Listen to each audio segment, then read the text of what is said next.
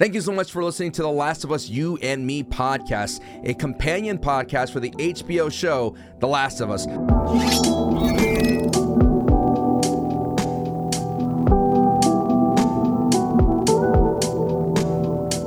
My name is Sancho West, and just like you, I'm a big fan of this entire world that Naughty Dog has created called The Last of Us universe. I remember the first video that I uploaded regarding The Last of Us, and I've never looked back. This game is so responsible for my entire career, and not only that, I've worked with Naughty Dog in multiple instances as host and things like that in their streams regarding The Last of Us and Uncharted, things of that sort. And this has been a journey that I did not see, that you could never say back in 2013 when this game first launched that it would be an HBO show. And what a better place to have The Last of Us universe be shown in a cinematic way than HBO. By far one of the best places that is producing the best television shows of all time. Just to give you an idea what this show is going to be about, this podcast is going to be all about, is we're essentially going to go every episode, we're going to watch it and react and things of that sort, and we'll do some breakdowns. I'm going to tell you some of the differences between the game and the show itself. But the main thing I want to point out is I'm not the end-all be-all. Like I said, this is the Last of Us You and Me podcast, and I want you to be a part of it. Please at me at Twitter at Sancho West to discuss anything that I missed or something that you predict, and we will bring it onto the podcast. But of course, for those people that don't want to have the actual show itself spoiled, I'll let you know when we get into it. Before we begin, this is the first episode, and just to let everybody know, I actually saw the world premiere down in the UCLA campus. I saw the world premiere of the first episode of The Last of Us. So this recording is happening way before, like a week or 6 days before the actual premiere on HBO. So I was able to go to the red carpet, check everything out, see all the glitz and glamour of it all, and I gotta say, seeing The Last of Us logo on a big movie theater screen is just a surreal experience. I talked to some of my Naughty Dog friends and developers. I'm like, man, can you believe that this is actually happening? And then all of them were all flabbergasted, and they could not believe that this was actually happening, that something that they poured so much into 10 years plus, it almost feels like 10 years ago. Well, yeah, basically 10 years ago, and it ended up being on the HBO, and it's phenomenal. So this is going to be a very different episode than you will see on the rest of the Last of Us You and Me podcast. This is going to be more of a reactionary. Normally, I would watch the show again just to see if I catch anything, but I am literally going off of memory from the world premiere. So if I miss anything, please feel free to at me at Twitter.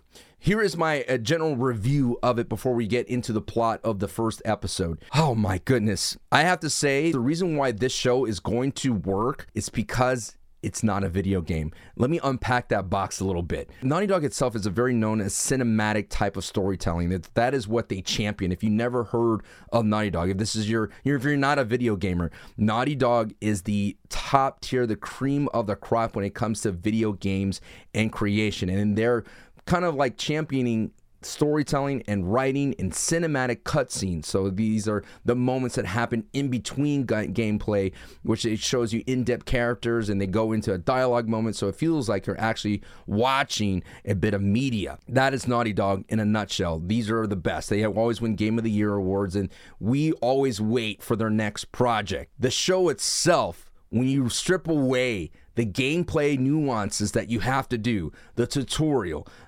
going down, in which I'll get into more details, mowing down multiple people. When you strip all the way, the unnecessary walking, the unnecessary little tidbits, finding loot, things like that, scavenging, all that kind of stuff, and you get to the nugget of what is The Last of Us, which is what we love the most, the story, it functions so much better than the game itself. Some of my criticisms about the first Last of Us game is that the best parts are the cutscenes and the dialogue in between, and the action is a little bit stiff, but the thing that always slows me down is the puzzle sequences, which I really disdain. There's about two different kinds of puzzles. It's either find a ladder to get to another area, find a garbage can to get to another area, or find a pallet because Ellie can't swim. Those are the things that I'm so happy that in this first episode, we don't really come across. And because it strips himself and it frees himself from video game rules, you let the story and the characters shine. And these characters of Joel, Tommy, Ellie, Tess, Marlene, all of them are basically all front and center. And that's what I enjoyed the most about this first episode. And these characters are powered right behind some phenomenal acting talent. Pedro Pascal as Joel is perfect, stoic, brooding, and this is going to be the next renaissance of Pedro Pascal. What I enjoy about Pedro is that his career basically started off late when it comes to the mainstream media, starting with Narcos and of course, Game of Thrones as the Viper, and then of course the Mandalorian. It is phenomenal casting to have him play Joel Miller. When this game was first talked about, everyone loves to do the evergreen content of who we cast in this show to play so-and-so, and it was always Hugh Jackman, Josh Brolin, all these characters of that time, actors of that time in 2013, that would be the one that, that makes sense, but no one really saw Pedro Pascal to be the one to play the iconic Joel Miller, and I have to say in this first episode, you see that you don't have to worry about that. One thing that I really did worried about going into The Last of Us show was the role of Ellie, played by Bella Ramsey, because in the trailers, it kind of hit her a little bit. You didn't see a lot of her dialogue, things like that, because Ashley Johnson, the actress who voiced her and did the motion capture for Ellie, was really good. She's very iconic in her own right. And everyone was wondering, can Bella Ramsey capture that same biting young teenager who literally grew up in a post-apocalyptic type of world scenario? And yes, I would say yes, Bella Ramsey nails it. Her first introduction to the character, you just go, that's Ellie. You don't have to worry about anything else. Bella Ramsey is a veteran of the HBO scene when it comes to Lady Mormont in the Game of Thrones. And that character was a little bit more stoic, a little bit more reserved, a little bit of a leader. And then she has that one pop-off moment in the Game of Thrones. So here, it's a little bit different. She's loud, she's annoying, she's brazen, she's a typical teenager when it comes to this. And it is going to be so exciting to see how the relationship develops. The thing that I like about this show more so the video game, like I said earlier, this show allows us to explore, to sit with the characters a lot longer versus then using them as a vessel to get to the next point. Like, all right, let me get to the next set piece. That's often a criticism of Naughty Dog games. It's like it's all about a walking simulator getting to the next set piece. We get to experience who they are. It does a great job of getting into the characters that were just side characters that we still loved in the video game, but this is a great opportunity to see what makes them tick, kind of who they are in different situations. So it's a little bit of a character study. One thing that gets me the most excited, if you're a big fan of the Naughty Dog game itself, is that the action sequences are on point. They're almost sometimes a shot for shot of what we see in some of the video games. Some of the times the lines that are the same lines in the delivery gets a good pop out of you, gets a little bit excited. They let you know, like, yes, the people who worked on this, of course, Neil Druckmann is an executive producer, and I think he directed a couple of the episodes as well, literally ripped from the video game itself. But there's something different about seeing it in the television screen. There's something different about actually seeing this visceral action, this intensity happen in front of you. The Last of Us never was a scary game to me. To me, it was always about the action and going to the moment to moment. But The Last of Us HBO show really does capture that horrifying feeling of dread, of this scary thing that these cordyceps infected humans rushing you. They're called runners in the video games. You really feel that. And I haven't felt that way in a long time when it comes to the zombie genre.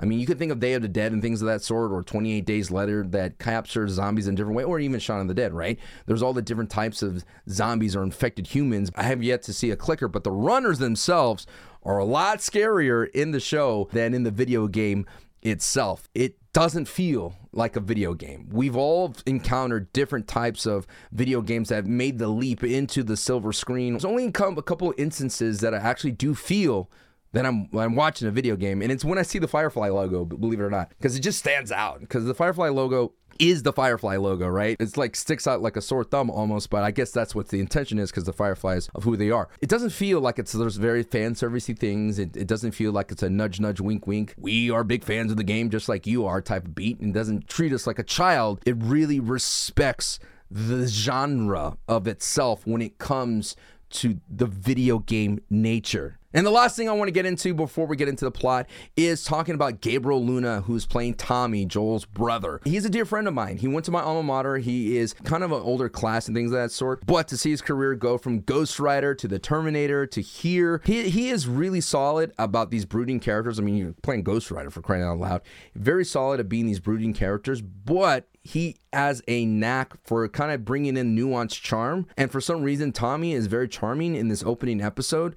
But to see what happens to Tommy and when he goes all through it, and then when he turns it on into being the soldier Tommy, it's a very great performance. And I cannot imagine acting opposite of Pedro Pascal, and he nailed it. So I'm very excited to see what Gabriel Luna, and it was interesting to hear them talk about the actors. It was always Pedro Pascal, Bella, and Gabriel Luna. They call him Gabe. So I was like, dude, for him to be in that same sentence of the main actors just lets me know that Tommy is a solid character in the show. This is spoiler territory for the show. Remember, spoiler territory for the show, and then spoiler territory for the people who played the video game already. You've been warned. Remember, this is all from my memory, so if I get this wrong, I get this wrong. The title screen, holy! Gustavo's music with the title, with the Cordyceps fungus, a very Game of Thrones-esque, by the way. And then it goes, and then it grows into like a city, and then it goes down to Ellie and Joel silhouettes. Amazing. One of the best HBO openings of all time. I digress. The show itself opens up with a kind of like a 1970s interview or 60s interview from between scientists talking about the end of the world from a viral standpoint.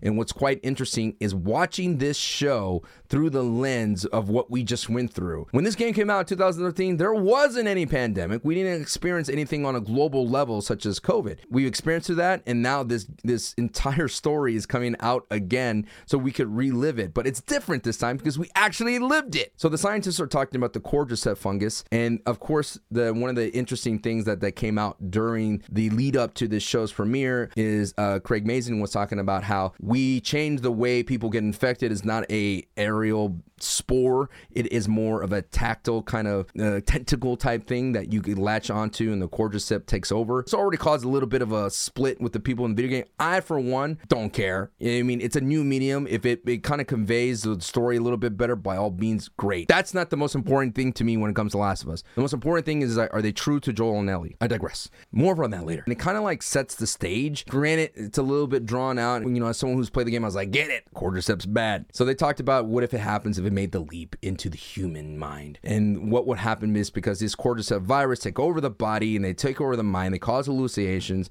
they take over the host. It's basically describing to you what these infected humans are going to look like. They grow new flesh from the Cordyceps and this and that. And the longer they live, the more they turn into these kind of monstrous beings, this infected human. And then it ends with like, well, because of global warming, the leap may happen. The fungi virus may jump into humans like it has attacked ants. And then it stops, boom, and then it goes into 2003, which is a trip to see 2003 on the screen. It is set in Austin, Texas. And of course, being from Austin myself, seeing the Capital Metro old school bus, I was like, man, this is attention to detail. And if you've never played a Naughty Dog game, if you've never heard of them, like I talked about in the opening, they are masters of attention to detail. May not matter to you, but for someone from Austin and Austinite, keep Austin weird. Seeing that bus again, I was like, okay, someone's paying attention. So the difference between the game and here is that we are seeing a lot more of Sarah. So this entire opening beat is about Sarah. The game itself starts with that scene on the couch, but here in the show, it starts with Sarah waking up and is showing her that she is the kind of like the one that runs the house, and Joel's a mess. Joel doesn't have dinner.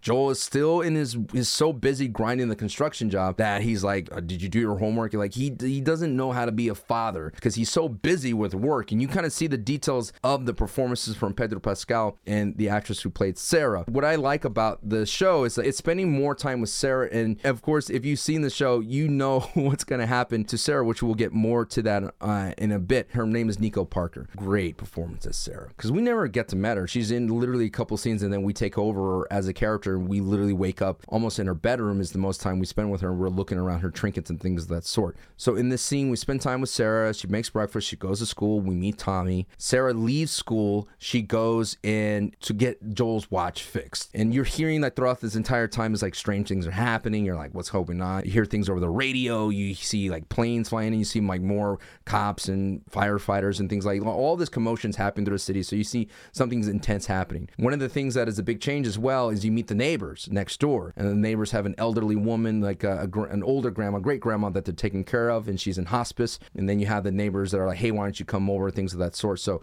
you meet the neighbors. So you're knowing a little bit more about Sarah, and you're meeting the neighbors, which is something that's completely different from the video game itself. If a video gamer had to go through all this, we'd be like, I'm bored, this sucks. But that's what I like about the HBO show is I could actually be in this world a little bit longer, which is awesome. And then once it gets into the video game, it's very familiar scenes of Sarah on the couch, and then, you know, I sell drugs, hardcore drugs, classic line, got a pop of the audience. Here is where it gets back into the video game track, so to speak. And once it jumps into that video game track, you're like, yes, dude, let's go. This feels like a horror show at some time. When that hospice lady, you first see the instances that the cordyceps virus, which goes really fast to the body, is taking over. It is kind of like Conjuring-esque, a little bit unnerving, and they kept it like blurred. And you remember, I was like, ooh, this is what I want. This is what I want to fear. I want to fear that, because as a gamer, we don't fear death in video games because we just respawn. You just restart the level. Granted, the deaths in the video game are very gruesome. So seeing the cordyceps virus take over, and you're like, oh man, it's about to go down. So the elderly woman goes through that, and then it comes back over into, like I said, it gets back into the video game track. And this is the moment that I was convinced that the video game nature of it is going to be in good hands, because it's almost a shot for shot kind of experience from Joel, Tommy, and Sarah escaping their home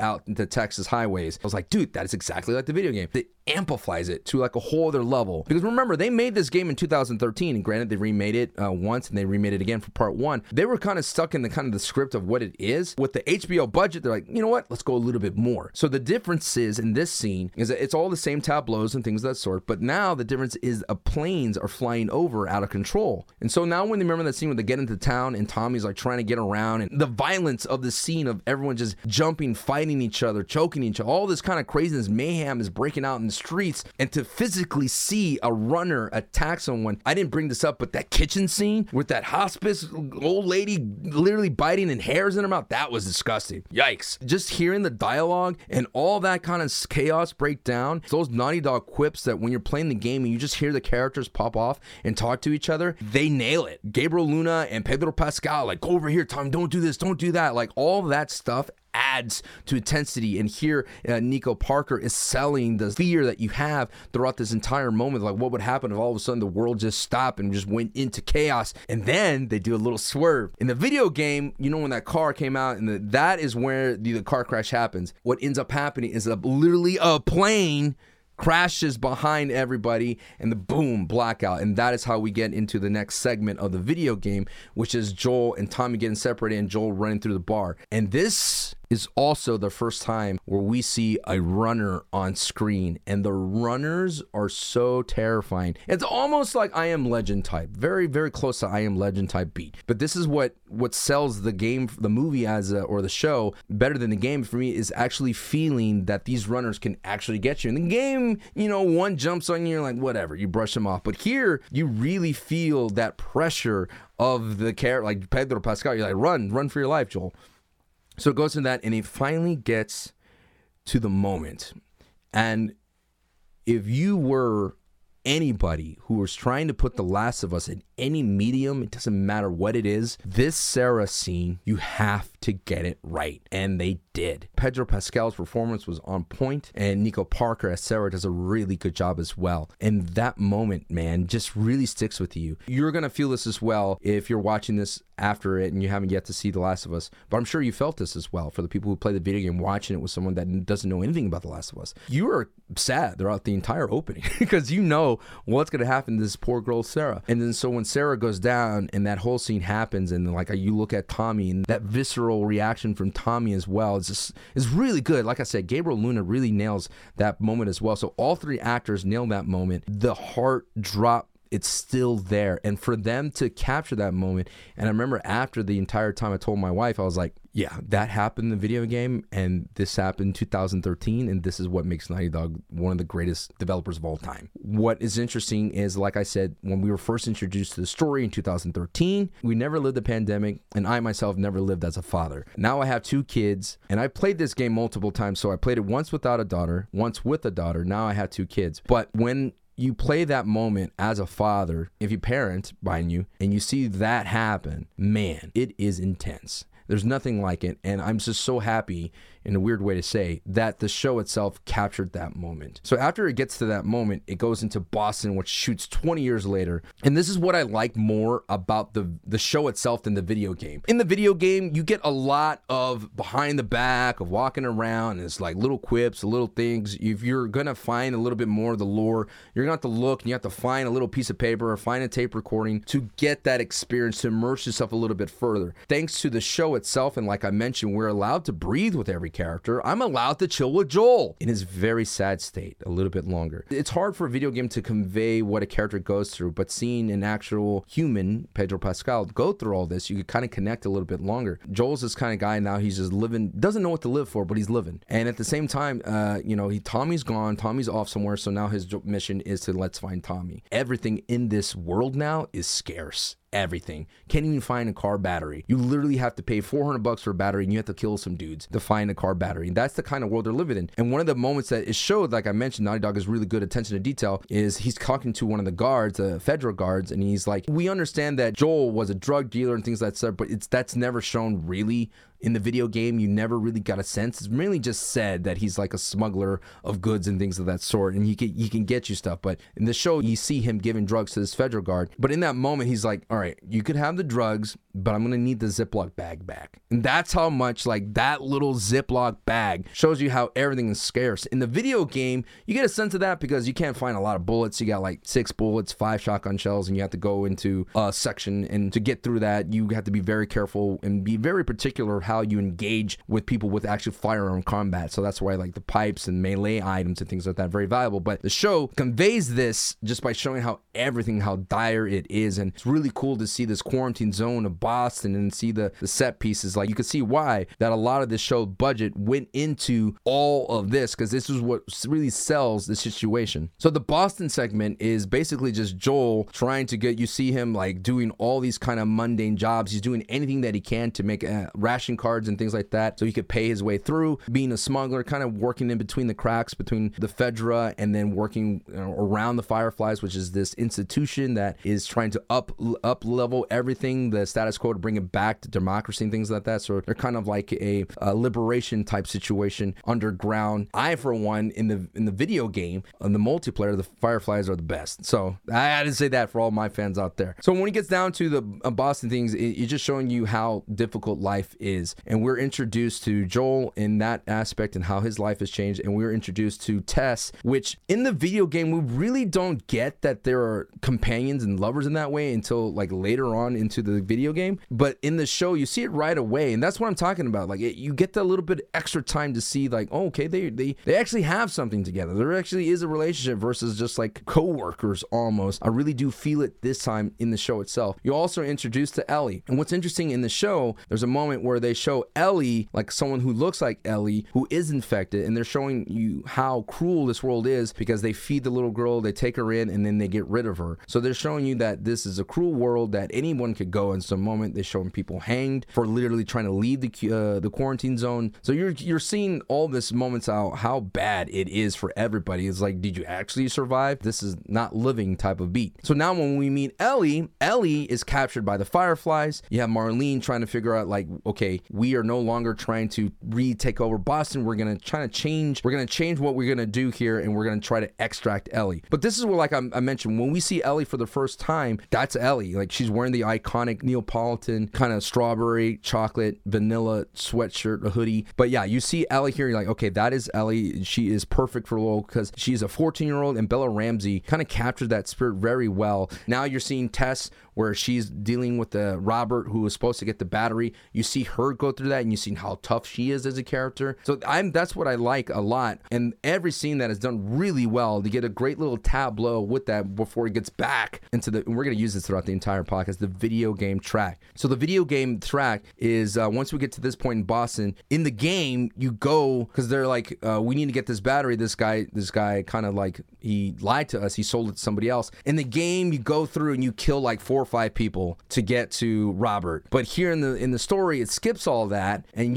Joel doesn't kill anybody. You don't see all that. And Tess doesn't kill anybody and doesn't cause like shots and anything like that. Instead, it goes straight to Marlene being shot, and then Marlene telling Joel, "You're the only one who could do this. Fedra's coming. You need to take this girl." And the first interaction between Joel and Ellie is here, and you're like, wow, to see Joel like I don't care who this kid is. I see this girl as an enemy because Bella Ramsey tries to stab Joel with the switchblade, and that's what's really cool. Like all these little Easter eggs for the fans. You see the switchblade. You see all these kind of things. Like, yes, this will be important later. One aspect before he met Ellie was it shows Joel is dealing with like a very, very dark state of depression, and he's relying on alcohol and relying on drugs and things of that sort. And we did not explore that so much in the video game, so it's really interesting to see Joel in that manner. The video game could have done that, but we didn't get that, and I'm trying to remember like why we didn't get that. But I'm glad that it's here in the show, because you see a broken man, but you see a broken man who's about to try to do the right thing because he wants to help his brother. So he's trying to get some redemption and trying to help his brother who he hasn't seen in a long time. And I like that the show builds out this world a little bit more, because Joel goes to see this guy who has the only dude with the radio, and he literally skips this line of people who are trying to find other people, and it's just showing you that Joel doesn't really care about other people. Joel is the kind of guy that if you cross him, he'll punch you right in the mouth. And he's like, hey man, I need to know where Joel is, and Tommy, I need to know where Tommy is. And you get the notion that Joel's on a mission to literally leave Boston to go to the radio tower in Wyoming. So that's a little bit of a hint where this show may end up. Here we go. Now it gets into Joel, Ellie, and Tess, which is a good chunk of the Boston kind of narrative when we get here. And this episode is supposed to be like 80 plus, but you really don't feel it as when you get to this point, considering all you experience. So when it gets into the Joel, Tess, and Ellie part, now it gets back to really the video game track. It doesn't really change anything else in the video game. That moment where she's the rain and the towers and all that, that itself is like one of the big staples of the show. It's a big stealth mission. And the big difference between the show and the video game is that it literally doesn't have Joel kill like 10 guards. It doesn't have all that. It literally is that interaction that Joel had when he was selling drugs to the federal guard. It has this interaction. That's it. Like that's what I like about it. It doesn't need to have unnecessary action. It has the scene. He goes ahead and he says, hey, you're not supposed to be out. And he goes ahead and he tries to test each one. And then this is where we find out that Ellie is infected. She stabs the guard, and Joel has this flashback to staying with Sarah and being held up by the guard by gunpoint, and he just goes ballistic on this guard. And I don't even think that the video game came close to that. I think it made you want to connect the dots, but to see that on the screen, to see the kind of juxtaposition between the past and the present, and it just comes right through into the future, was really awesome to see that performance. And this is where I noticed, like, okay, this is not going to be the video game. We're not going to go through gameplay sequences beat for beat where we, the character, take over. It's mainly going to be, it feels like, the cutscenes, but the action is going to be where we take over as the player, and it's going to have like some really good cinematic moments. But once it gets in the cutscenes, they're almost going to be a shot for shot for so far for episode 1, but I don't mind that. And if it has shot for shot, if this entire episode kind of run, this limited series is going to be a little bit of like kind of behind the character type tableau, the little pieces, and a little bit of great of that Naughty Dog dialogue from the cutscenes, and then some of that cinematic set pieces that Naughty Dog's known for that we normally would control, and a lot of us would probably die a million times. We have ourselves a great show. So once the guard goes down, Joel gets the gun, and one of the most interesting things as well that I didn't get to highlight is that there's a scene between Joel and Ellie in the apartment, and there's a code in this book, this Billboard Top 100, and it's like 50s, 60s, 70s, 80s, 90s songs. In every decade, if you hear it on the radio, it means something like something safe, there's something available, you need to call, and there's something for the 80s that's the question mark. So Ellie